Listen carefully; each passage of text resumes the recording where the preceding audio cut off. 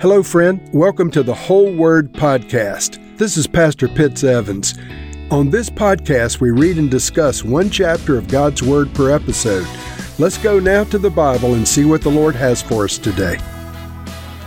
Romans chapter 6. What shall we say then? Shall we go on sinning so that grace may increase? By no means. We are those who have died to sin. How can we live in it any longer? Or don't you know that all of us who were baptized into Christ Jesus were baptized into his death? We were therefore buried with him through baptism into death, in order that, just as Christ was raised from the dead through the glory of the Father, we too may live a new life. For if we've been united with him in a death like his, we will certainly also be united with him in a resurrection like his. For we know that our old self was crucified with him, so that the body ruled by sin might be done away with, that we should no longer be slaves to sin, because anyone who has died has been set free from sin. Now, if we died with Christ, we believe that we also live with him. For we know that since Christ was raised from the dead, he cannot die again. Death no longer has mastery over him. The death he died to sin once and for all. But the life he lives to God. In the same way, count yourselves dead to sin, but alive to God in Christ Jesus. Therefore, do not let sin reign in your mortal body so that you obey its evil desires. Do not offer any part of yourself to sin as an instrument of wickedness, but rather offer yourselves to God as those who have been brought from death into life, and offer every part of yourself to him as an instrument of righteousness. For sin shall no longer be your master, because you're not under the law, but you're under grace. What then? Shall we sin because we're not under the law but under grace? By no means. Don't you know that when you offer yourselves to someone as obedient slaves, you're slaves of the one you obey, whether you're slaves to sin, which leads to death, or to obedience, which leads to righteousness? But thanks be to God that though you used to be slaves to sin, you have come to obey from your heart the pattern of teaching that has now claimed your allegiance. You've been set free from sin and have become slaves to righteousness. I am using an example from everyday life because of your human limitations.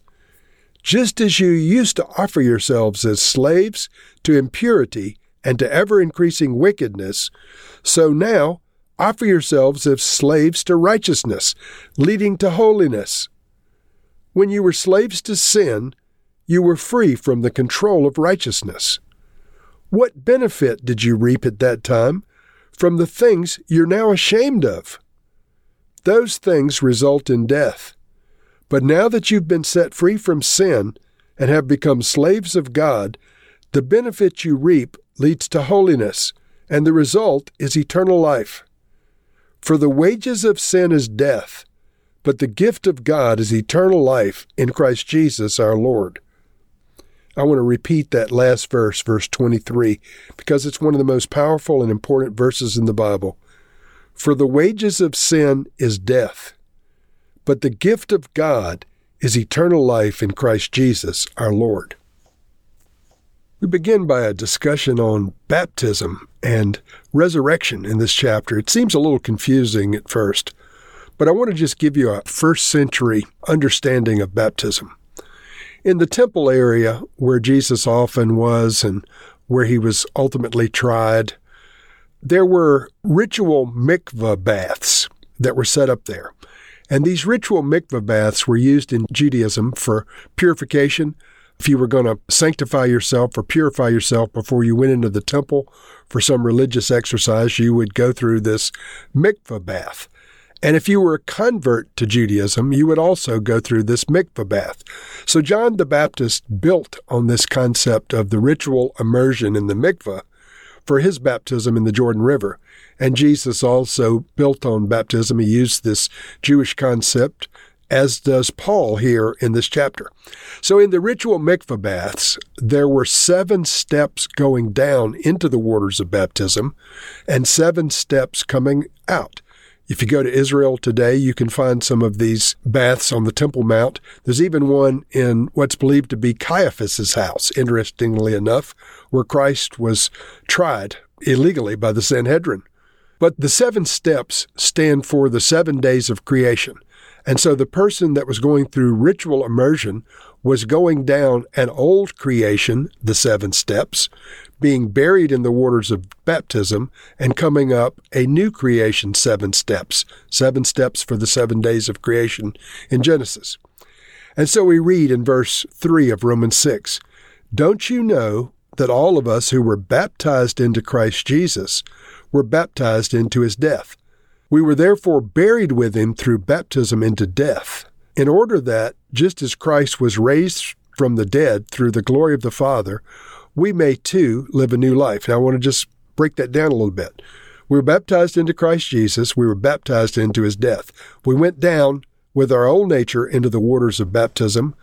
Our old nature died and was buried in the waters of baptism, and we came up a new creature in Christ. This is indicative of the regeneration of the second birth, as John chapter 3 talks about being born again. The waters of baptism are symbolic of the burial of our old Adamic nature and the resurrection of our new creation in Christ, our new nature.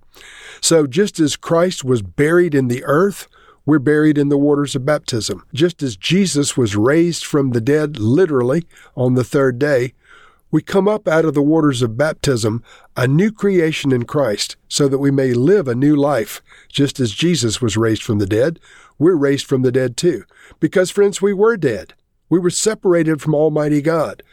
When we were born again, we were raised from the dead and created as new creations in Christ. We came up out of the waters of baptism, united with him, and united with the victorious death that he died, so that we might be united with him forever in a resurrection like his. So Paul goes on to say in verse 6, "We know that our old self was crucified with him, so that the body ruled by sin might be done away with, that we should no longer be slaves to sin, because anyone who has died has been set free from sin. Now if we died with Christ, we believe we will also live with him. For we know that since Christ was raised from the dead, he cannot die again. Death no longer has mastery over him." And so this crucifixion is mentioned here.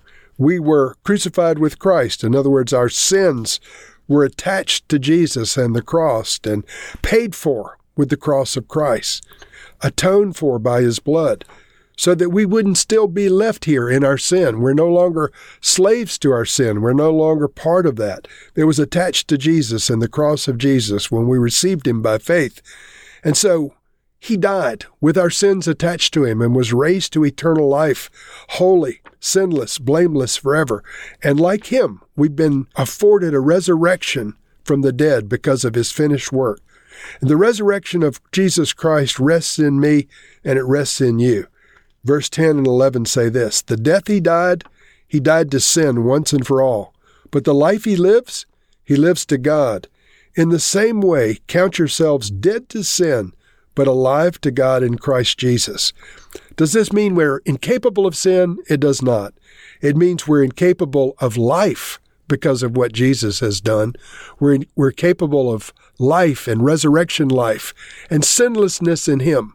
Inasmuch as we move and live and have our being in him, we are sinless. In our old nature, we're able to sin and to commit trespasses in the flesh against God.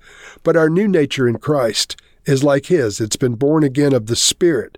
It's part of the eternal nature of God, inasmuch as the Holy Spirit has regenerated our inner man. We're being born again, friends, from the inside out. And so grace is our master, not sin. Jesus is our Savior. Jesus is our master, not sin. Verse 12, "Therefore don't let sin reign in your mortal body, so that you obey its evil desires.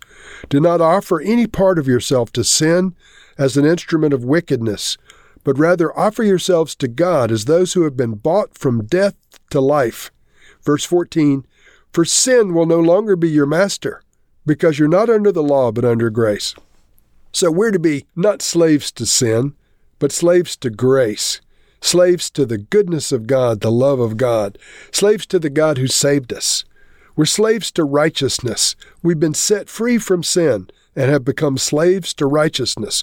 We want to please our Lord and Savior, Jesus Christ, by living lives in accordance with the price that He paid. When we were slaves to sin, He died for us to set us free from the control of sin. Now we're under the control of righteousness. We've been set free from sin. We've become slaves of God, and we reap the benefits of Jesus' life and live in holiness as a result of His life in us. And so the result of all of this is that we have eternal life in Christ. You see, friends, our sin earned us death and separation from Almighty God. But Jesus came as the gift of God to all mankind to save us from what we deserved, to give us a hope and a future, to deliver us from death, to give us a resurrection life in the future ahead of us. I've never been raised from the dead, friends, but I've apprehended the resurrection of Christ by faith. My baptism was a sign and a symbol that I too will be buried and yet raised from the dead in Christ Jesus. And so verse 23 says, "The wages of our sin is death, but the gift of God is eternal life in Christ Jesus our Lord." We've received that gift of God, that eternal life in Christ Jesus our Lord, by faith. We don't have to pay for the wages of our sin. We receive the goodness and the gift of God through Jesus Christ, His resurrection life and His eternal life given to us by grace. Lord, we thank You that grace is our master, not sin. We thank You, Lord, that we're slaves to righteousness, not slaves to sin. We thank You, Lord, that death no longer has mastery over us, as it no longer has mastery over You. We thank You that we are united with You in Your death, and we will be united with You in Your resurrection. We bless You now, Jesus. We love You. Amen.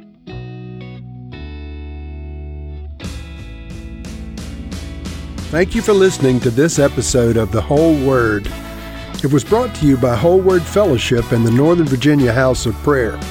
If you were encouraged, please share our podcast with your friends. We'd also appreciate it if you'd hit subscribe in your favorite podcast app and take a few moments to write a review. If you'd like more information on our church and our ministry, you can go to wholeword.net or wholewordpodcast.com for more information.